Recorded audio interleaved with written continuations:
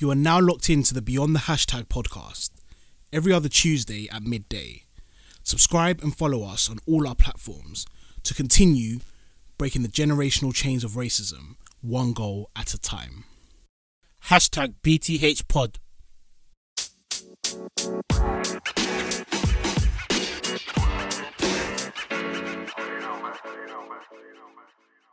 Hello, good morning, good afternoon, good evening. Welcome to Beyond the Hashtag. Tuning in to episode 7. How are you doing, guys? Mr. Sound Engineer, how are you doing this afternoon? I'm alright, I'm here, man. Yeah. I wanted to find out how everyone is, because it's a strange time. COVID. Here in the UK, we're still in lockdown, kind of coming out of lockdown by the Hair time of the year world, is. bro. Yeah, Like everyone's still in lockdown. Yeah, I know it's a bit mad, but yeah, I just want to see how everyone's doing mentally, emotionally. Let me know, because it's a difficult time for everyone. But I hope I can bring. Counting down to the second, bro. I'm counting down to the second. Yeah, I know. Until we get out, I know, because boy, London tier 2. Some people are still in tier 3. It's all a bit mad. Christmas is coming up. What people just been getting the PS5s. What did you cop it? Nah, I'm still holding the PS4 still. Yeah, same. It's a bit. I'll pay for my Plus still. Don't worry. Yeah. No, I know quite a few people who bagged. Like, we know a few people who bagged. Yeah, people got shout out Wounds Crew, my pro clubs lot. They all copped and they're all banging pro clubs on PS5 and I'm banging pro clubs on PS4. So wait, the same. Yeah, but I think they're gonna cut it off after a while. So what, the games you can play? Yeah. So for the last couple of weeks, we've been playing some man have been on 5. Me and a couple others have been on 4, but I think there's gonna be a cut-off date. Yeah. Yikes. It's a bit techie, but shout out to them anyway. They're there. Also shout out to everyone who joined the quiz. By the time this comes out, we'd have already announced the winner and all that kind of stuff. But now I appreciate all you guys kind of tuning into the quiz. It had a lot of effort to put together, and it was some of the answers. I had a lot of people coming to me and being like, "Oh, my finger slipped," and I pressed the rock. Listen, that's not what the stats were saying. So, boy, it's not my fault you didn't take your time and all of that. I wasn't trying to hear no excuses. So, congrats to the winner. You'll find out by the time you listen to this. But, that was just a little show of our appreciation for everyone who supported us up until this point. And, welcome to any new followers who joined since the quiz. We're here to fight for a massive cause and a good cause. So, hopefully you enjoy the journey for as long as you're with us. So, but without much further ado, let's get into the episode, starting with some current news about discrimination in the world of football. Firstly, I have to say RIP to Maradona. You do, we have to, man. Big respect, big condolences to his family, because that is when you talk about the impact of someone like Maradona, football. Like someone like Messi wouldn't be who he is today without Maradona. Yeah. It's actually nuts. And Maradona and Pele, they're literally the gods of football. It's scary. It's nuts. And literally to say he did the hand of God itself, it's do you know what I mean? So no, big RIP to Maradona. World, that's a massive. I don't even think it's hit most people because we're still in lockdown and football's just a bit. 2020. Yeah, football's in a weird place right now. But when you actually deep the impact someone like Maradona has had on football, when you think of football, there's only a few names that come to mind first, and that's Maradona, that's Pele, and then your own personal heroes after that. But that was a great loss to the football world, and it's a sad day for Argentina, Napoli. RIP to Maradona. On a discrimination point of view, the first sort of major news story that I have to talk about, again, is the type of news story that's been regurgitated a lot of times, but it's something that we're gonna have to keep calling out until something's done about it. It's the online abuse kind of side of things, and relating specifically to my club. I'm gonna have to dig them out here. The club I personally support, Arsenal. The abuse directed to Nicolas Pepe after he received a red card against Leeds on the 22nd of November. So it was a heated incident. He quote unquote headbutted Leeds player, got himself sent off, whatever, let the team down, all of that. But afterwards, you go online and you literally type in Pepe and the N-word or Pepe and any kind of abuse, and you just see tweets upon tweets upon tweets of just crazy, just ridiculous insults and just crazy things, people atting him, Twitter, Instagram, all of that stuff. And yeah, for a player who, we know this young generation, they all check their social medias. He's going to go online. I hope he didn't, but there's a good chance he went online and saw all of that. And it just raises the question again, what are they doing to ban these kind of things on social media platforms, especially because, it's just so easy for tons and tons of accounts. Like, it's one thing to be annoyed at someone like Pepe for what he did on the pitch, but then to take it off the pitch and to abuse him for that level of just craziness level of insults, it's just it's just beyond belief to me. And it's going to keep happening, and we're going to keep calling it out. But like, we produce solutions, and we need to see organizations like Twitter, Instagram working with the clubs, the Premier League, the FA, the Crown Prosecution Services, the actual legal side of things, to actually track people down and actually get them banned off the platforms, and then ban them from football, and take it to the legal proceedings that it has to. What do you think of the club statement though? I thought it was a bit rushed. I felt like it was a bit. It's good that we issued the statement. For Pepe or Yeah, the online abuse, yeah. the- I think it was just a pretty standard statement that most people give, that we're going to work with the organisations to do it. But again, it's not really like You're not hitting the subject. Like, hitting home, and you're not identifying the people specifically and then reprimanding them afterwards. I mean, one of our listeners suggested that they create a system online, especially on Twitter and Instagram, where it literally just bans the use of those words, such as the N words and any other anti-Semitic or just discriminatory terms in general.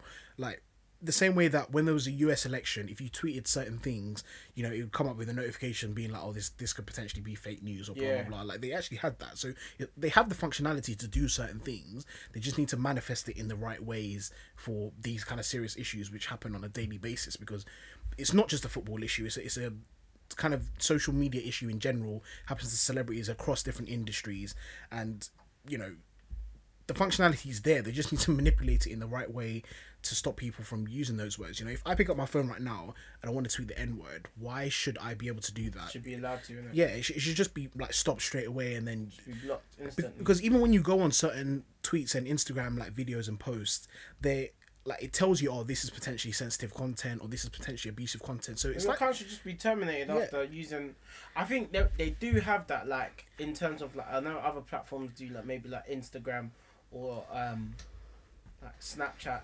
If your content is too explicit, they will notify you and either terminate your account and block your account and things like that. So I think the fact that Twitter don't have something that is just in the sensitive, but it's obviously easier to, like, come across. It's not like I don't know, like the X-rated content or whatever, but it's like that content that people put up swearing and that words things. I know it's expression, but racial terms and that's not something that you should be allowed to just casually type with your fingers, like, and just post it. No, at all. And I think we're in a strange place with social media, and that's why there's not a lot of laws about how to deal with things, because it's kind of the cross between freedom of speech and then actually regulating what people actually say. It's a tough balance. But to be honest, like, I've never subscribed in terms of social media to the freedom of speech argument, just because there's different levels of the law, which we might get into a future episode about how you use that kind of hate speech and things like that. But why is it then, if you say it online, nothing's really actually done to you? You could get your tweet blocked or your Instagram post kind of taken down or whatever, or even if you do get your account banned, you just turn around and make another one and then just carry on your abuse again and again. So that's the further problem. So yeah, you have freedom of speech, but if you abuse that freedom of speech in a form of hate speech, then you have to be reprimanded in a particular way. So yeah, just raise the issue again.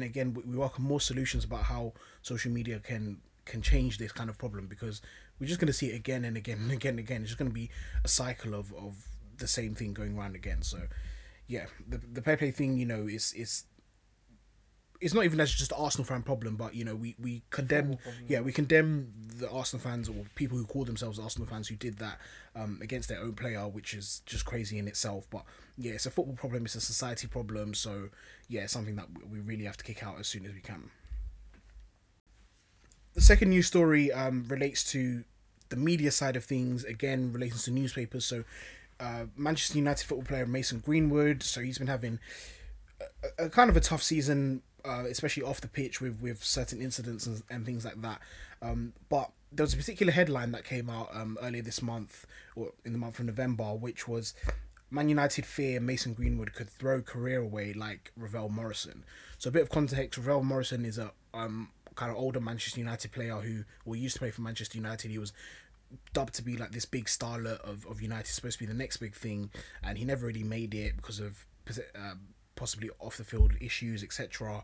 So it was like the media were trying to he was another light skinned guy, so they were kind of making the comparison, and the media were just basically trying to push Mason Greenwood's career down that route just because he had one or two off-field issues. And it just raised the point of what we said in episode 2 about tearing down our young English players, especially with the media and the kind of agenda that fuels with... It was the Daily Mirror who wrote the article, but that kind of headline, you see that and you just...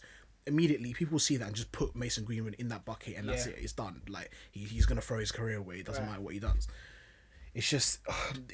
it's just again and again, and then I want to compare it directly to someone like Phil Foden, who was in the exact same incident as Greenwood. They both did the same wrong, but if you look at the level of kind of scrutiny that Mason Greenwood's got in the last couple of months since that's happened, and then Phil Foden on the same level. Phil Foden's managed to get back into the England squad, kick on, playing for Man City. He just scored again. We just looked at the scores. He just got an assist or whatever. Like, he's back playing in the team. And on the football side of things, I don't want to get into that because you could say, okay, yeah, Foden has been showing good things in training, whatever. But like, we're talking about in the media and off the pitch stuff. There's no difference as to what they've been getting themselves involved with off the pitch. They both apologised for what they did. Yet suddenly Mason Greenwood is getting more scrutiny off the media. Why? We can only present it to the racial and discrimination part of things because that's the only difference between the two, unfortunately. So, you know, again, this is just another example of how the media can control our minds and present stereotypes, and that's something that we're going to get into further in this episode. So it's not a case where we necessarily have to boycott those medias specifically because we've tried that, and that has to happen eventually if they keep doing what they're doing. But on a lower level, we really have to think about how we see certain stereotypes when they're presented to us in this way, and how we again treat our young players in England, because we're so quick to turn them down when one or two things happen. But we have to realize they're human beings, and we have to realize the difference in the way that we're treating them, and not let ourselves be fed by these crazy headlines from, you know, media outlets such as the Mirror, the Sun, the Mail, etc. So yeah, Mason Greenwood, you know, let him just do his talking on the pitch, which he's trying to do, and yeah, leave all that other stuff and those kind of narratives away from things. Further on from this, his teammate Marcus Rashford, which we've spoken about multiple times on this podcast, for some of the amazing things he's done, he's still trying to get torn down, and everyone predicted this, to be honest with you. That's the funny thing. Like, he's doing so many great things in Britain for the kids, and he's getting rewarded, you know, even by the Queen and things like that. The Daily Mail decided to do a bit of digging, as they're known to do, and basically try to throw dirt upon his name by just kind of making a subtle dig at him investing in a load of houses in Manchester. So it was basically... Saw that. Yeah, it was the headline of, oh, what a result. Campaigning football star Marcus Rashford has bought 5 luxury homes worth more than 2 million. And that was it. That was the main headline. And if you go deeper into the story, it just talks about him investing in properties. And it's like, well, why is that a problem? He's a footballer who makes X amount of millions. He can do what he wants with his money. And I think he even said yeah, exactly. And his direct quote was, "I'm 23, I came from little, I need to protect not just my future but my family's too. To do that, I made a decision at the beginning of 2020 to start investing more in property. Please don't run stories like this alongside references to campaigning." And I think he's so right to respond in that way, because they're basically trying to create the narrative. This is exactly how, and you can analyze it how you want, this is exactly what they're trying to do. They're trying to say that, oh, he's campaigning to feed all these kids, but he's also, you know, investing millions of pounds into homes. So they're kind of trying to paint the picture of, oh, Marcus, you're trying to tell us to help you fund all these kids and their meals. Why can't you just do it yourself with your millions? Which is absolutely just ludicrous, because like it's like you want him to go broke basically, so he can fix all the problems that the MP should have fixed in the first place. Right.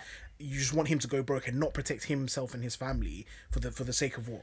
But the fact that he's pushing that forward, because he said it. He said, I was in this place before, and I don't want to see the same kind of upbringings with those towards the future, so I'm going to help. I'm gonna do my bit, but at the same time, he's like, bruv, I'm in a position where I can look after my family.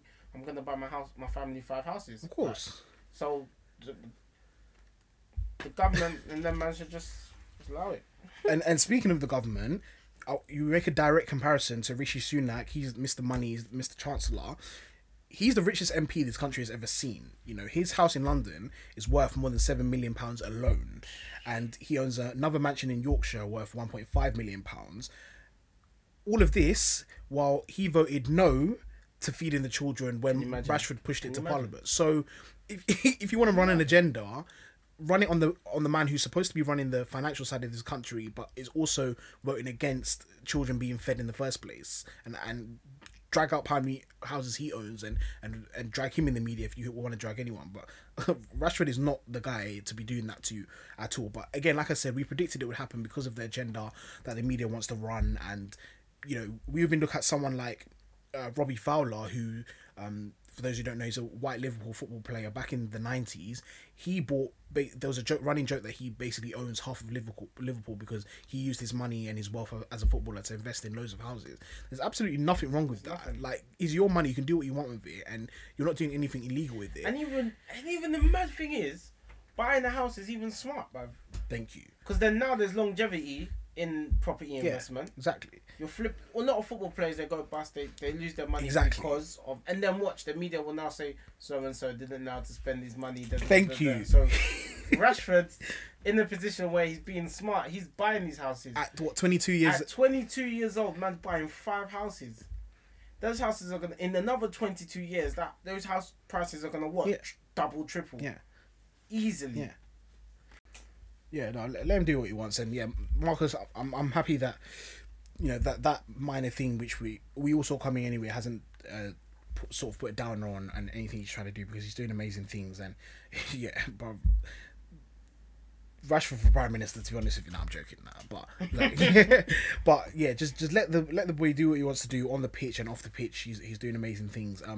There's also another comment from one of our listeners who also stated, like, is it just her, or are some people just set on being outraged by these kind of things, so you don't want to move past the outrage and kind of be sparking these incidents when they come up, and the media outlets just kind of feed into that? So it's kind of like the media know that kind of story will outrage people, so they're going to do it and sell papers with it. And yes, so it's kind of like, are we in a position where we should stop being outraged by it and just kind of ignore it? Which I agree with to a certain extent, because if we spend the whole week talking about the Daily Mail because they release this article, that's good publicity for them. People are going to read the article, etc. So that's why the overall solution is to boycott them eventually. But it's to get to that stage, it's going from like letter A to letter Z. Like there's so many things you have to do to get everyone on board in the same direction. Otherwise, if me and you boycott the Daily Mail, what's it really going to do for them? Like, we need millions and millions of people to kind of do that. So the whole boycotting thing is it's as and when people, like, some things get boycotted, some people don't. Like, for example, just saying off topic, but Pretty Little Thing was boycotted the other day. All of a sudden, they're giving away Black Friday. Everyone, you lot are, don't get me wrong, man. Tweeted a couple times, but everyone's making music for them. People are doing all sorts, and like, bruv, I thought people don't care for them. So yeah, exactly. And it's the same way that if the Daily Mail or the Daily Mirror runs a breaking news story on something that you care about, you're 9 times out of 10 probably going to click the article because you want to know what's happening. You're not going to think in your head, oh snap, I'm supposed to be boycotting them, so I can't really look at this, blah blah blah. Like, so whereas the boycotting thing is a great solution in theory, even the solution that we've presented, there has to be other stuff in the middle of that goes on before we get to that stage. But it's got to be a mass boycott. It's got to be got to be a boycott that hits. Like you saying, 1 or 2 of us, cool. But how do we get multiple people to boycott? Yeah. So yeah, we're gonna have to work on that as a community and as a collective, because what that's gonna happen is that it's just gonna be a cycle of the media drops a little news story, someone gets outraged by it, then you have the people who back the news story anyways. You get the little spark and fight between people outraged or people who support that kind of story, and then all that happens is the media outlet gets more publicity, makes more money out of it, and the cycle starts again basically. Right. So yeah, we need to we need to find better ways to kind of channel our outrage in that sense. So yeah, thank you to listener Michelle for raising that point. Final news story isn't actually a story in itself, but just a note to tell people to watch Anton Ferdinand's documentary on BBC One. It would have been aired the day before you listen to this, so go and check it out on BBC iPlayer. But context: Anton Ferdinand was racially abused on one of the most high-profile racist incidents in British football history, I guess, by England captain at the time, John Terry. And yeah, he went through a whole mad fiasco with the law and yeah, that whole case and everything. And yeah, he's just kind of recounting his events. He has a high-profile brother, Rio Ferdinand, those of you would know. So yeah, it's just his kind of story of that whole incident and how it affected him in his life, because you know, John Terry's career was pretty much unaffected by it. He can do whatever he wanted, but no one really looked deep into Anton Ferdinand's side of things. So yeah, I'd highly recommend you guys to watch that. At this moment of recording, I haven't even watched the documentary myself, but I've been in shows and been in settings with Anton Ferdinand to hear his side of the story multiple times in the past. So I pretty much know I'm about to watch in this documentary, but it'll be interesting to see what kind of things he brings up, and we'll review the documentary on the next podcast episode. So yeah, have a watch, guys, and tune in to our review on the next ep.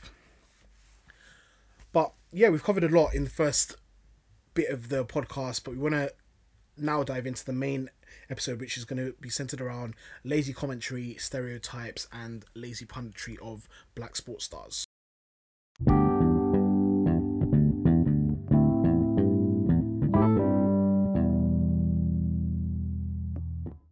Okay, guys, so main chunk of this episode, the kind of meat of the sandwich, we're going to be speaking about racial bias in English commentary and kind of English punditry in general. This stems from the report that was done by kind of organisation group called Run Repeat in June 2020. They basically created a study of English commentary and just kind of showing the differences in how commentators speak about players of different skin tones and the kind of biases that exist within that commentary. So the kind of report itself and the study was made up of more than 2,000 statements from commentary on 80 different games across the Premier League, Serie A, La Liga, and Ligue 1 in the French league. They were all analysed by the Danish research firm, and they did it in partnership with the PFA.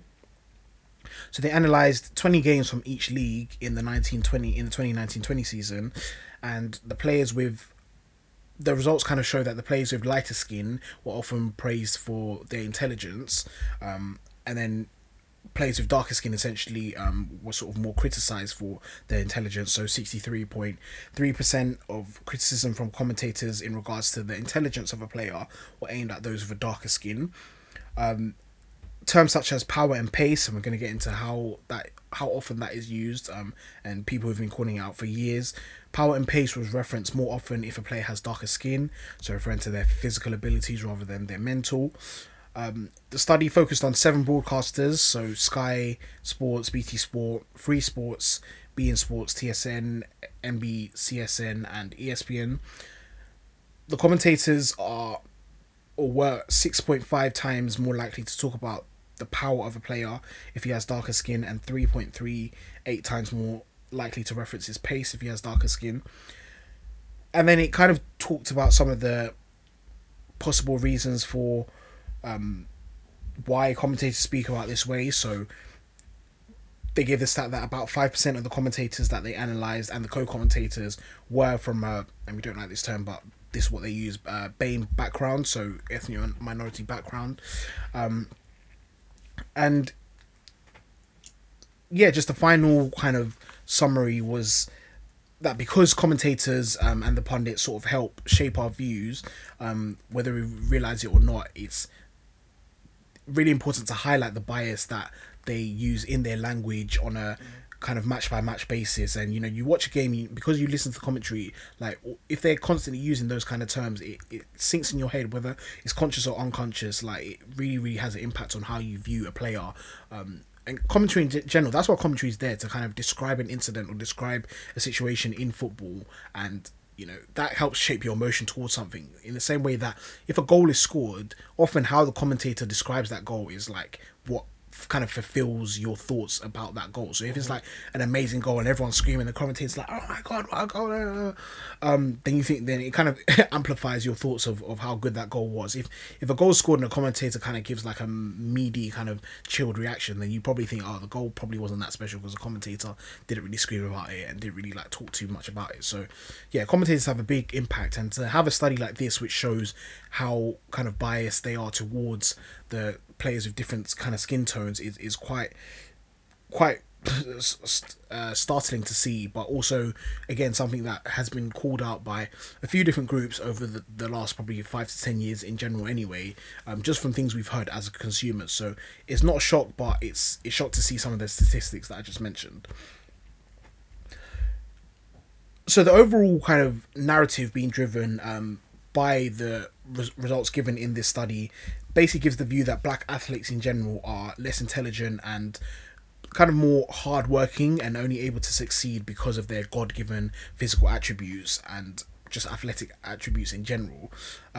This is what leads to essentially racism and the lack of opportunities given to, let's say, former black players who want to go into more executive and coaching and managerial roles within their industry, but because they're only known for their physical attributes, so that kind of puts a massive ceiling on how far they can go up the ladder, because they were only good as players for, you know, their running ability, for their P&P basically. So it's kind of like if a white player, let's say, who was more known for their intelligence on the pitch, they're going to be more likely to receive a managerial or executive role because they've quote unquote proven that they can use their intelligence on the pitch anyway, so they can easily adapt to a role off the pitch. And that's the kind of narrative being portrayed by the constant racial bias being used in commentary, because the less you see players as intelligent, then the less you're going to be able to view them in those kind of positions. And if they're not in those kind of positions, then they're less likely to be able to affect change as we want to see. So just more reaction to the report, which was published by The Guardian, the Run Repeat report. So it's just kind of funny that, you know, the journalists and the commentators, they actually had a shocked reaction to this report in some of the statistics, especially those in the football media world. But as I mentioned, we've been highlighting it for, well, not we specifically, but many different groups have been highlighting it in the media for a long time, especially through the term P&P. I can reference, you know, Touchline Fracas, who have been constantly, they even made t-shirts, Touchline Fracas, for P&P, because they coined that term and they kind of used it as a what's the word, like a funny kind of term to highlight how biased the commentators were.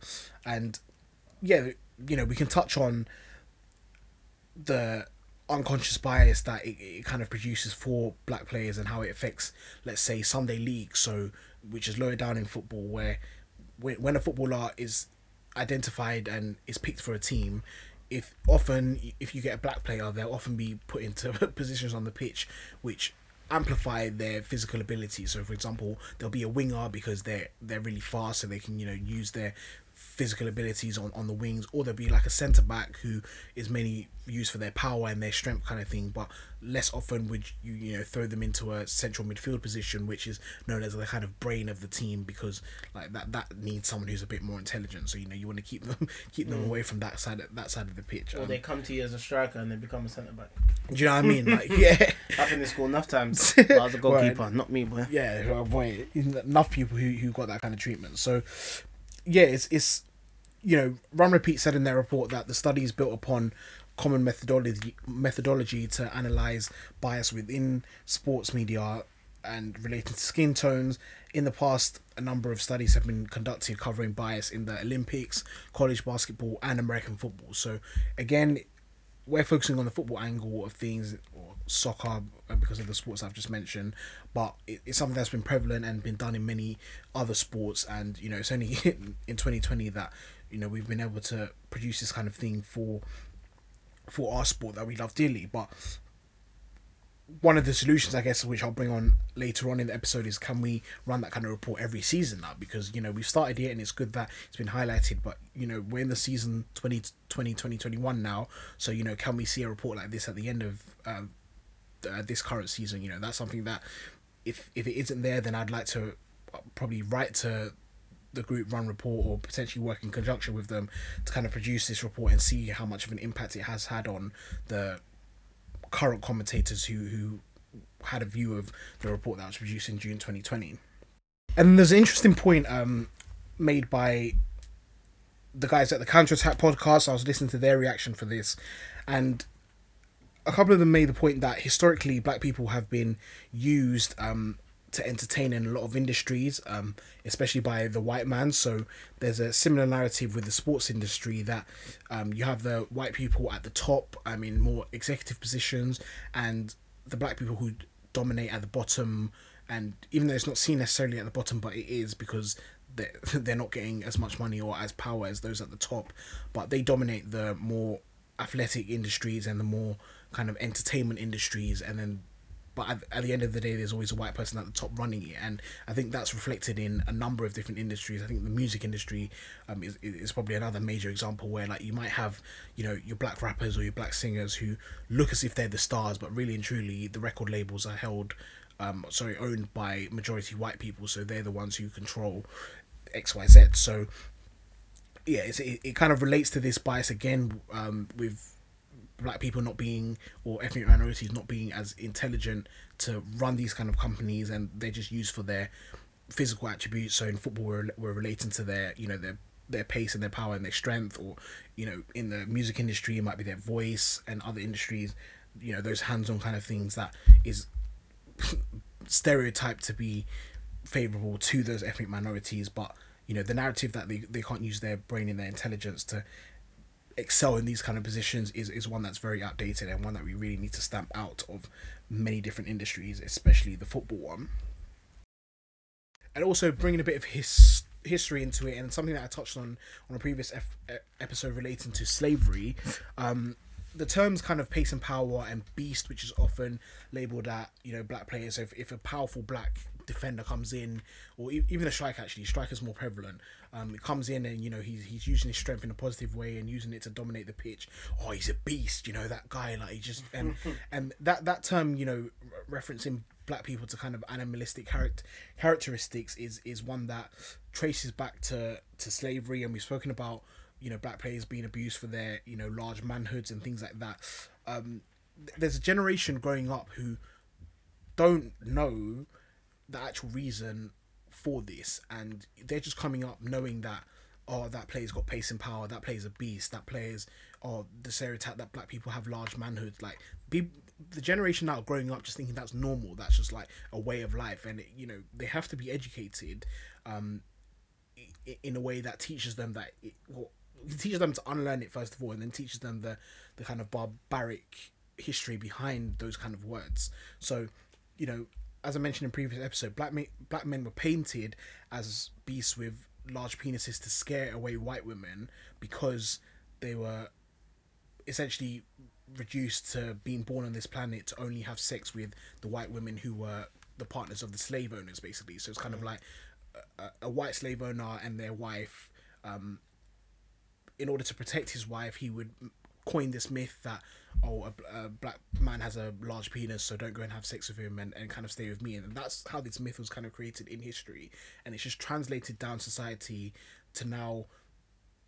People have tried to use it in a positive way, but it's not positive because it's untrue, essentially. So anything that's not true can't really be used in a positive sense. So it's just this just crazy kind of sexual myth, and, you know, a bit explicit with it, but that's what's coined into some of the physical terms used by black people. And then if you want to look at the other terms about black people being strong and things like that, because they were slaves, so because they were seen as strong enough to do the actual physical job. So again, our black people are naturally tough, all these kind of things. You can even look at black women who are often coined to be strong, and like strong mentally, strong emotionally. That's all because of things that they've had to endure because of slavery and because of history. So they've had to enjoy these things. So not all of them necessarily were out on the fields, let's say, during slavery, but they had to endure some of the hardship in the homes and you know, being raped and things like that. So they've had to build up a level of strength, but that doesn't mean that they are naturally the strongest kind of species among us, because no one is. Everyone's as strong or as weak as each other. There's no like, oh, black women are strong, white women are not, etc. It's just you're a human being and you have your own kind of characteristics. So you shouldn't be fit into this box where because of other people who look like you must behave or you must speak in a particular way.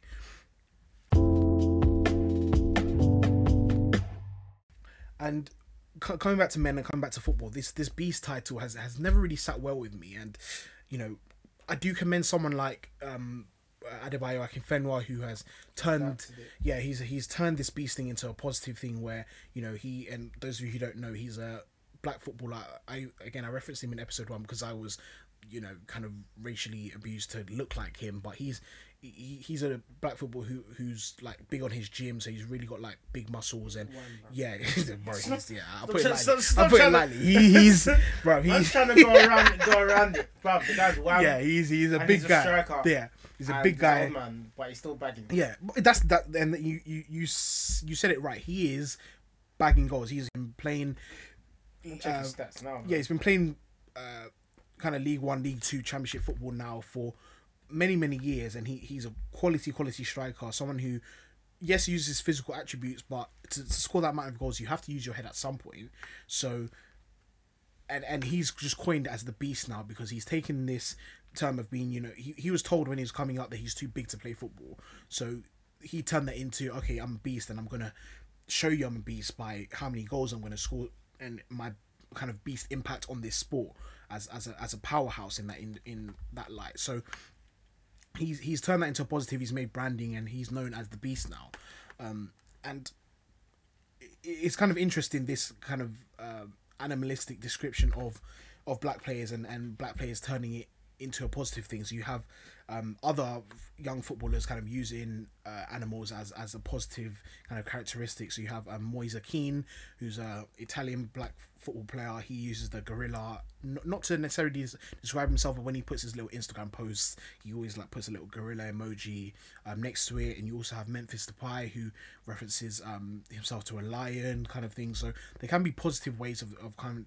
of describing it, but I think it's it's similar in a way to the N-word, how, let's say, black people have turned something that was a derogatory term into a positive to kind of make themselves feel a bit better, make themselves kind of be, be motivated and be energized into a more positive light. But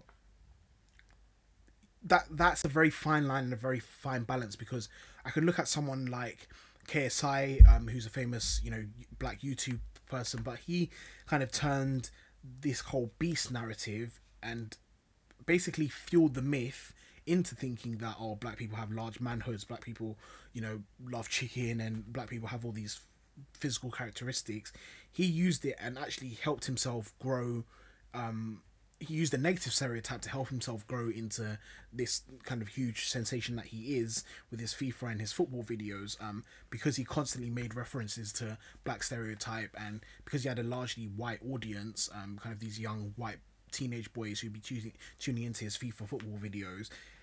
He, you know, coined the term beast and all these kind of things, and because of the negative stereotype, he's basically been able to make himself a millionaire. And I'm not saying that's the only reason he's made himself a millionaire, but it's a large part of his success. I don't know how I feel about him.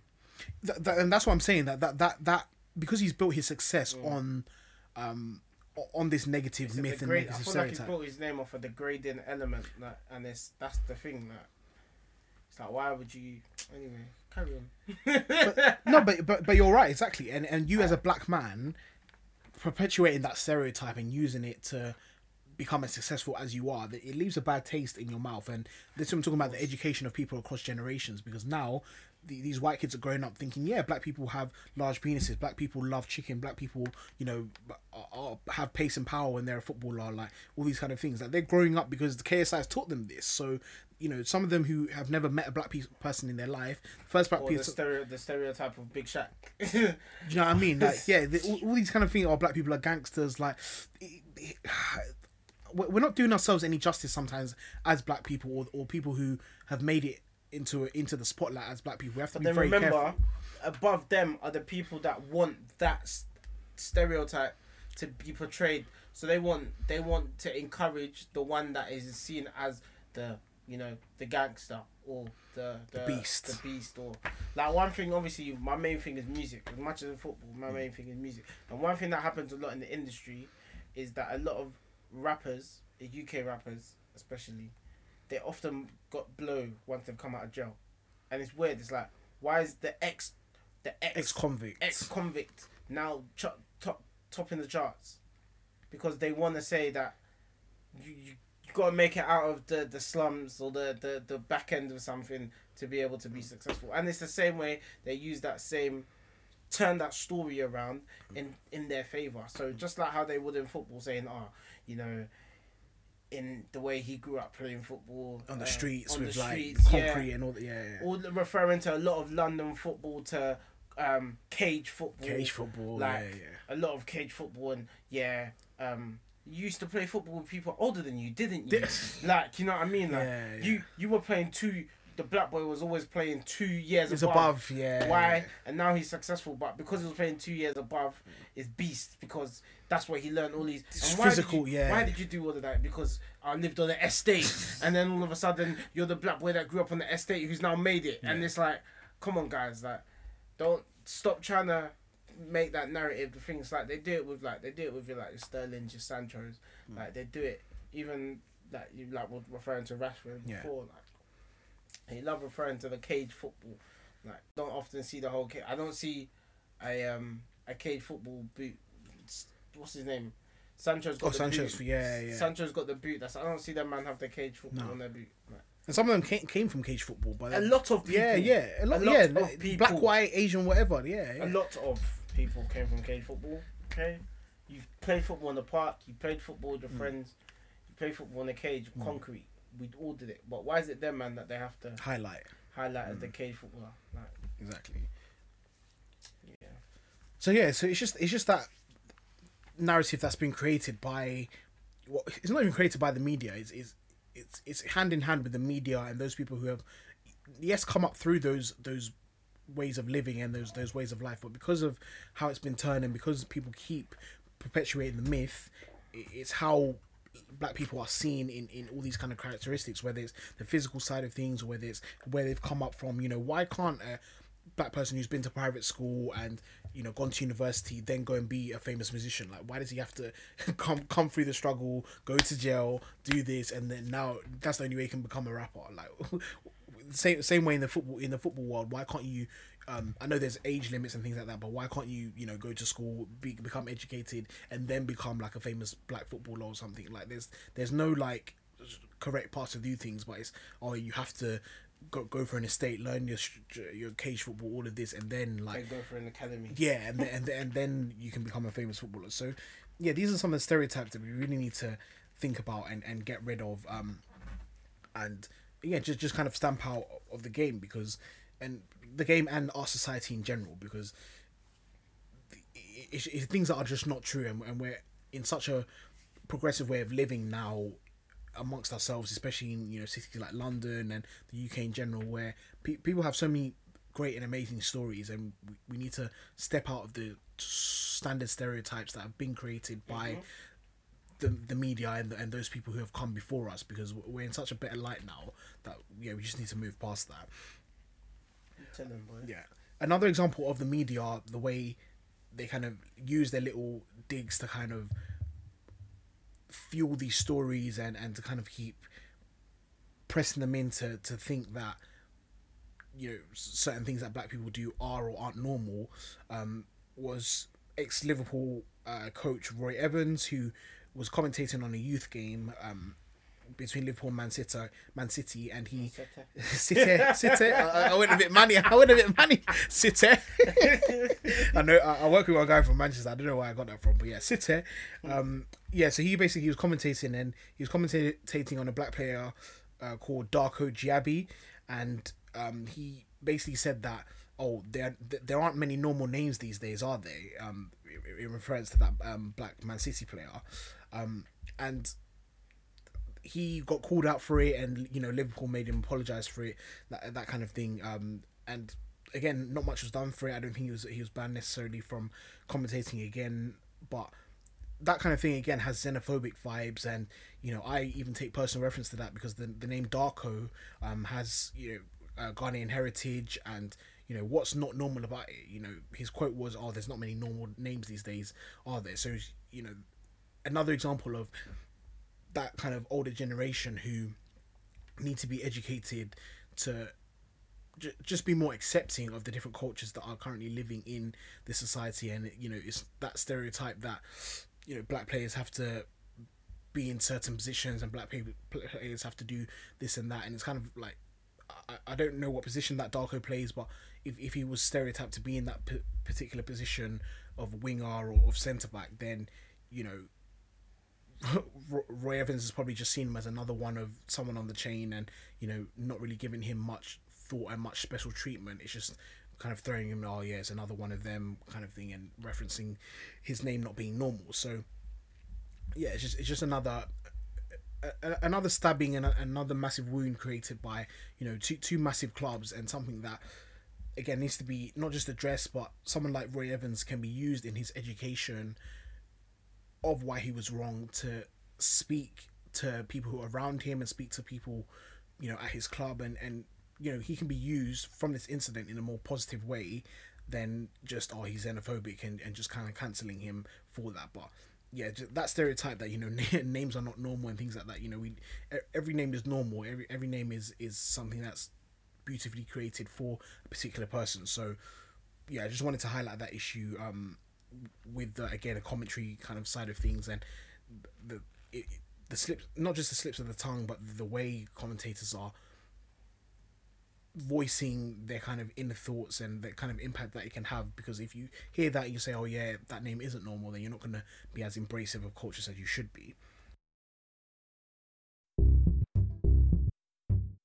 And then finally, just summing up the kind of commentary and analysis side of things, the Athletic article that we spoke about a few episodes ago with the fans, those writers, Ryan Conway, Carl Anka, etc., over Shane Thomas, they spoke about their experiences as the only journalists who were of ethnic minorities in the press boxes, and this was even more noticeable behind those closed door games, as kind of since COVID, where it was only journalists allowed in the stadium. One of them gave the example of being asked to pick a man of the match, and when he did, someone accused him of, or jokingly accused him of only picking the player because he was the same skin color as him, black, basically. And yeah, it's just that behind the scenes of football, where there's commentators, pundits, football journalists, because there's not enough ethnic minorities and there's not enough kind of spread of people in a more diverse way.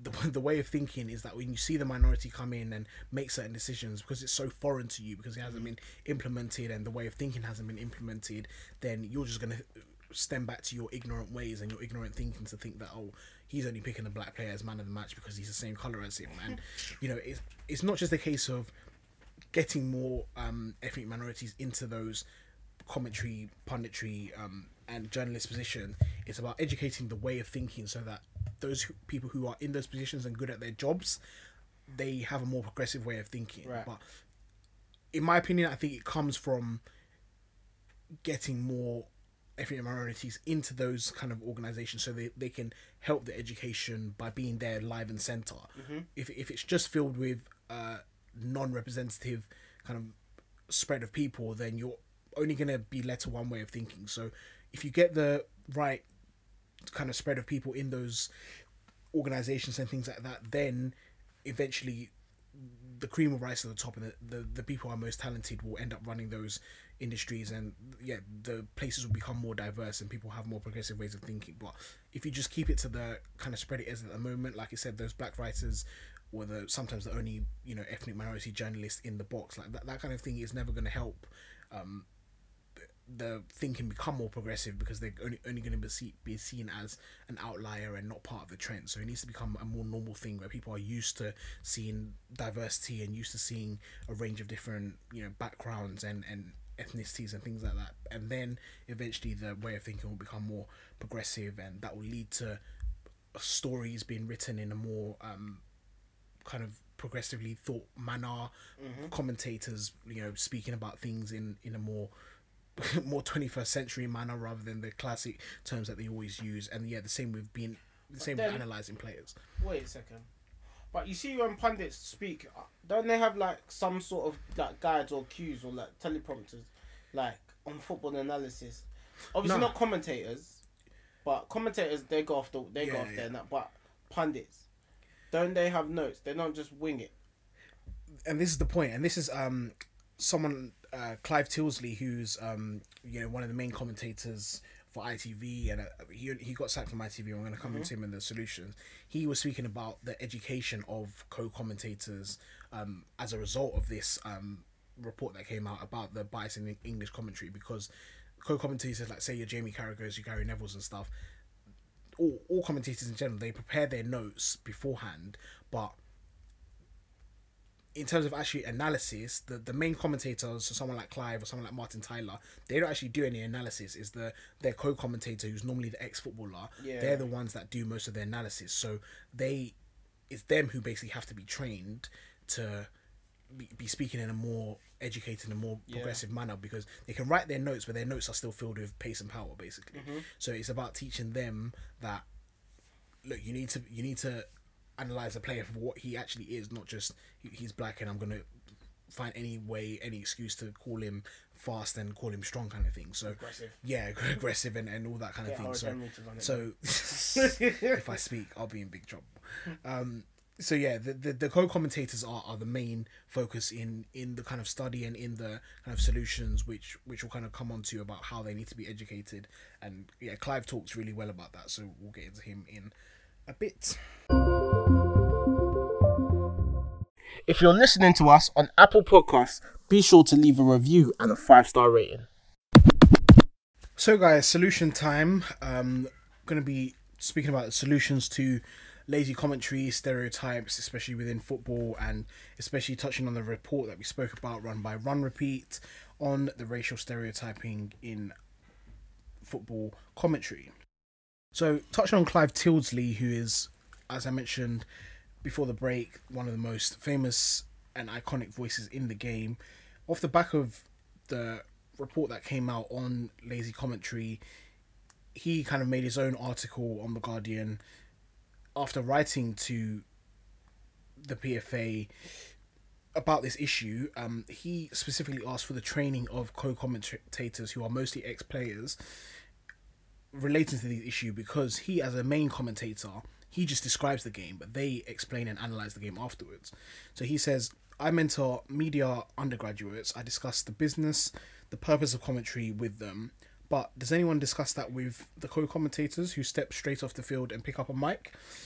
So the first ones that come to my mind are, Jamie Carragher, Gary Neville, and I wouldn't even necessarily accuse them. They might have done it in the past, but I wouldn't see them as people who only describe, black players as pace and power and things like that. But there's a general theme of, when you step off the pitch and retire from football and you go into the media world, you often do kind of commentary, but you get those jobs because of your status as a footballer, not because you trained hard and got the education and grounding from someone like Clive in the first place. Clive goes on to say, most of the opinions and judgments you hear during commentaries come from co-coms. They don't come from me, the lead com. He says, preparation isn't all about neat writing or facts and figures. It's about thinking what you're going to say and how you're going to say it, preferably before you say it. That is what the report and the one we referred to about racial commentary and racial bias is telling us commentators and co-commentators to do, and I'm all for that, Clive says.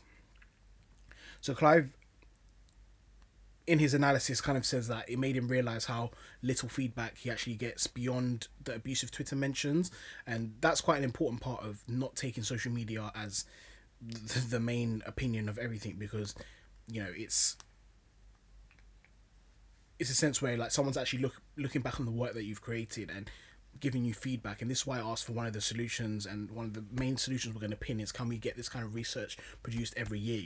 Can someone like Clive and his co-commentators, Martin Tyler, Andy Townsend, if he still commentates, like all these kind of people who are known commentators in the game, Jamie Carragher, Gary Neville, who I've mentioned, who's the guy on BT Sport, Flav and Sav, No, Fletcher and Sav, Fletcher, Flav. Fletcher and Sav. All these guys, like, can we get research produced on them every year to see how they're doing as commentators? Are they following the same pattern that was noticed in 1920, or are they getting better? Where do we need to put in the education? Because all these kind of things, as I mentioned, the commentators have such a big impact on people who watch football. They drop little words and little tones, or they react to certain things, and that's what sticks in your head as a football fan. And you as a football fan, you're not just a football fan in your nature, you're a person in society. So if you're getting these kind of views because you love and watch football, and that's your only exposure to different races, or your exposure to people on a global level, then that's the kind of way of thinking that's going to take you into your society. So take the example of a little schoolboy who isn't necessarily from a diverse society. If he watches football and that's the only first exposure he has to, let's say, black people or to people of non-white ethnicities, then anything that the commentators are saying and the way people are analyzing those players, then he's going to take that into his way of living. And when he does come into contact with a person of another ethnicity, then he's going to think that way about them. So if that way of thinking is a biased one, to say that, you know, the stereotypes that we've mentioned previously, I'm not going to go back through them, then that's what he's going to think, and then he's going to pass it over to his children, etc., etc., and that's how it kind of spirals out of control. So the point and the main solution we're driving at is, can we get this kind of research produced every year for people who commentate and people who fuel the kind of opinions we see on a game such as football on a wider level? And that's something that I will take the action for as BTH, to write to Run Repeat, to ask them if they can actually produce a report every year, or, you know, we'll be more than happy to work with them or other industries groups to work to produce this kind of report on a yearly basis. Because I think it's a very good one that they've started with. But as with most solutions to things, we don't want it to be a one-time drop in the sea kind of thing. We want it to be something that snowballs and gets further and further, bigger and bigger every year. Mm-hmm. The second solution, and we touched previously on the Athletic writers who were speaking about the lack of kind of diversity within the press boxes and journalists, etc. So the Athletic are planning to host, and again they use the term BAME, but it's called a BAME Talent ID Day. Hopefully, want them to change the name of that, but basically a Talent ID Day for people of ethnic minorities to help find more diverse journalists and just diversify the range of opinions, which actually help describe players in football in different ways other than your classic pace and power terms. And the goal is what they've mentioned, the goal is to have, let's say, a black press officer in a range of different clubs, or an Asia press officer in different clubs, which would be a massive step, because a press officer is the main link between the football club themselves and all the media outlets. Like, they're the main person who controls what goes in, what goes out, what reporters come in, what stories go in and out, etc. So to have someone of ethnic minority controlling that, I think would be a massive step. And it's those kind of positions who, you know, they're not necessarily CEO, they're not like the main football player, but in terms of information that goes in and out, they're such a key person.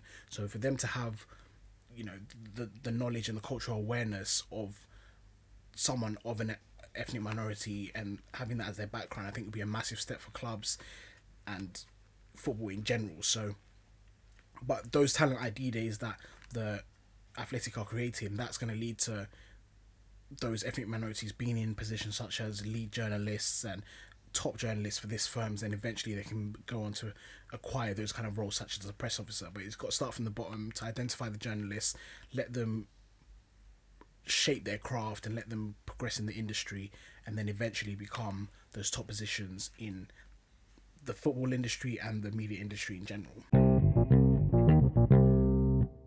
Focusing on the Athletic again and some of the further solutions they spoke about with commentary and analysis of players, they spoke about a solution of banning certain words, which they didn't actually use as a solution, but it's something worth discussing, which was, like, for example, banning pace and power, or banning like certain terms which are used in a more biased way. But I think they also said, and I agree with them, that you have to be very careful about banning certain words, let's say, because essentially all it will do is internalize how people feel about those particular issues, and if they hold a racist view, like we spoke about Greg Clark the other week, if you do have a racist view within yourself, if you're just told you can't air that view in public, then you're just going to internalize it, keep it in your household, keep it within your group of friends. It doesn't change anything. It doesn't change how you actually think. You're not educated about it. So I don't think banning anything is necessarily the way forward. So if anyone did think that, oh, just ban them from saying this and that, that's not a progressive solution that will help solve the problem. You have to educate someone to say why it's wrong, and educate them what is the right way to speak about something, or right way to phrase something, and give them the historical talk that I've mentioned as to when things came from slavery, etc. Give them that if you have to, but the main point is to educate them and teach them a better way of expressing themselves, rather than just saying, bang, this thing can't be said in public. It's not saying that you can't say it in your homes or whatever, because and eventually, if you have a more educational approach to things like that, that's how you create change in households, and change in households leads to change in generations. So that's the kind of thing where, even on a society level, between yourselves listen to this podcast, you, your colleagues, your friendship groups, like, let's not necessarily ban like the use of, oh, in my friendship group no one's allowed to say pace and power, no one's allowed to say beast. Like, it's not that. It's if someone says it, it's saying, nah, like, he's not that, he's actually quite intelligent, blah blah blah. Like, it's rephrasing the way you kind of say things in your individual groups that can help on a lower level to changing your mindset as an individual in society. But obviously, if you're listening to this, you're most likely a football lover, so your commentary on football players in that way. Because it's important to embrace language. Language is a part of not only commentary, but just part of society, and how you express yourself. How you express yourself in general, part of our way of living as human beings. So, when a black football player does something using their strength, call it out and say, yeah, he's strong in that situation. Like, we don't need to lie and say that he's actually very muscular, but he's just his approach to it was rather do you know what I mean, like superhero like. Yeah, but it's just that calling something as you actually see it. So if a player in general is like, what we've seen is like, a player will be small and very very quick, but like he could be quite skinny, but a commentator will refer to him as pace and power, which doesn't make any sense, because where's the power? Where? Yeah, like, if he's fast, call him fast. If he's strong, call him strong. But like, don't just be like, as soon as you see a black player of any note, it's pace and power just because it's black. And aggressive. No, it's pace and aggressive. Being aggressive. They love the aggressive term. Exactly, and then that feels into the whole, because black people are not intelligent, so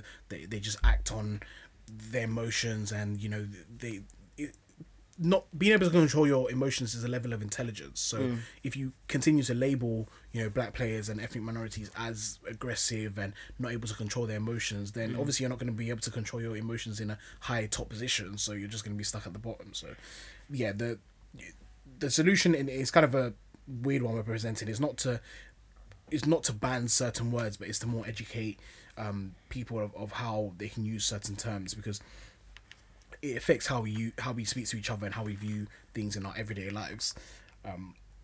And I actually challenge all the listeners, off the back of this report, anyone listening to this podcast, next time you watch a 90-minute football game, or if you listen to highlights or punditry or analysis, try and note down how many times you hear the words pace and power, or the term beast, or the term like lacks intelligence, or that kind of, or something along those lines. Really listen, especially with black players, how the commentators are describing them, and so just hearing yourself, try and take note as to how they are actually describing it, because they know about the report now. The report's been there for a good 5 months now, so they're supposed to be changing their ways.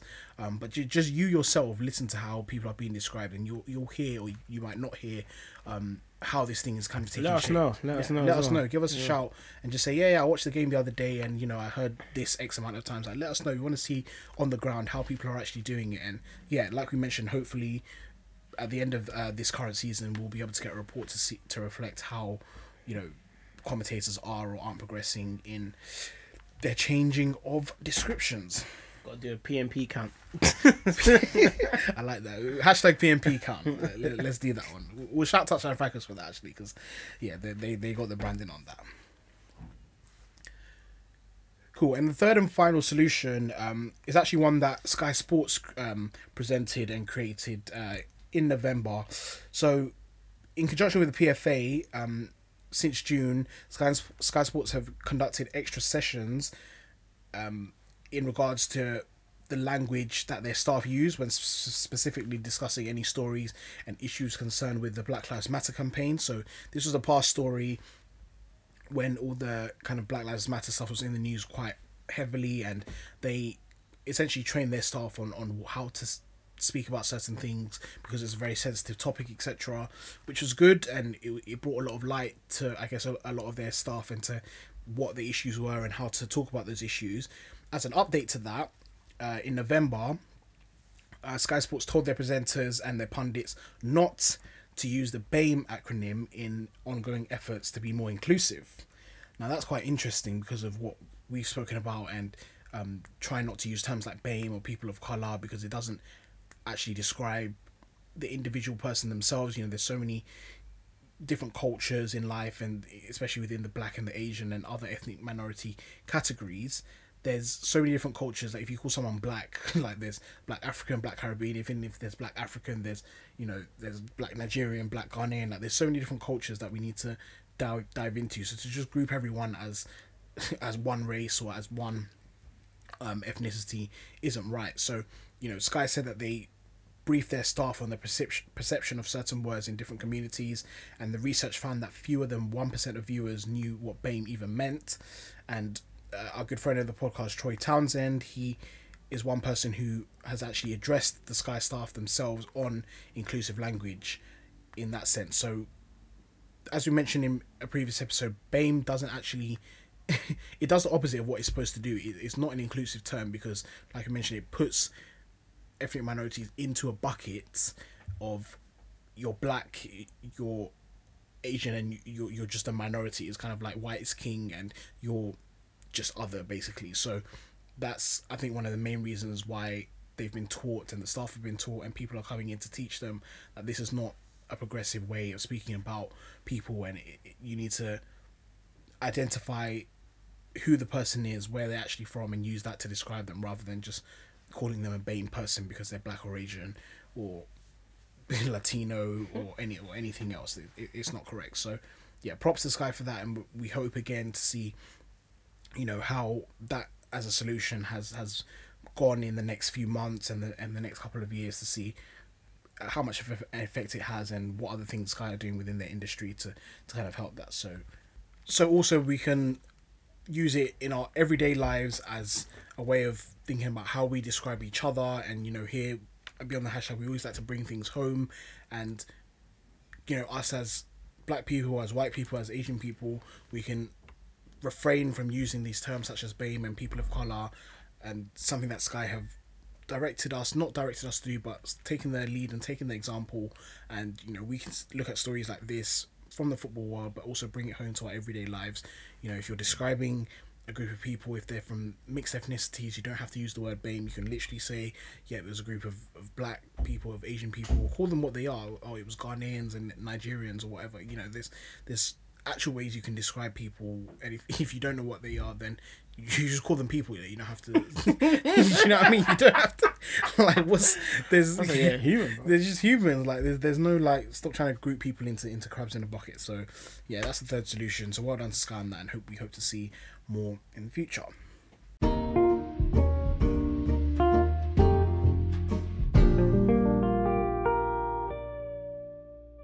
So thank you, ladies and gents, for listening, for lending me your ears. Yeah, it's been a really interesting episode touching on just language in general to us, and how effective language can be, and how, you know, detrimental can be if it's not used in the right way. You know, we mentioned embrace language because this podcast is literally language. Like you're listening to different forms of language being portrayed, but it's so important to get our language right, and the people who have the most influence in language especially need to get what they're saying right, because it has such a massive effect on each and every one of their viewers. But yeah, thank you for tuning in. Thank you once again for all your support and everything you've done. Continue to keep sharing the podcast, you know, share it to your individual friends, your individual group chats, etc. Let me know when you've listened to an episode. You know, give me a buzz on my socials and just say, yeah, I tuned into the episode. Even that, you know, motivates me, motivates us and the team to keep going and to keep producing content. And yeah, let's keep taking the fight to racism one goal at a time, and keep taking Beyond the Hashtag to higher heights.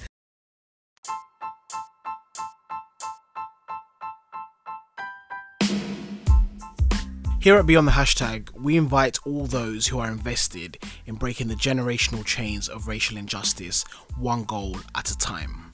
To continue the engagement with us, please follow our socials. Instagram at Beyond Hashtag _, that's at Beyond Hashtag _. Tweet us at Beyond Hashtag, that's at Beyond Hashtag on Twitter. You can email us for more lengthy discussions or suggestions. hellobeyondhashtag@gmail.com.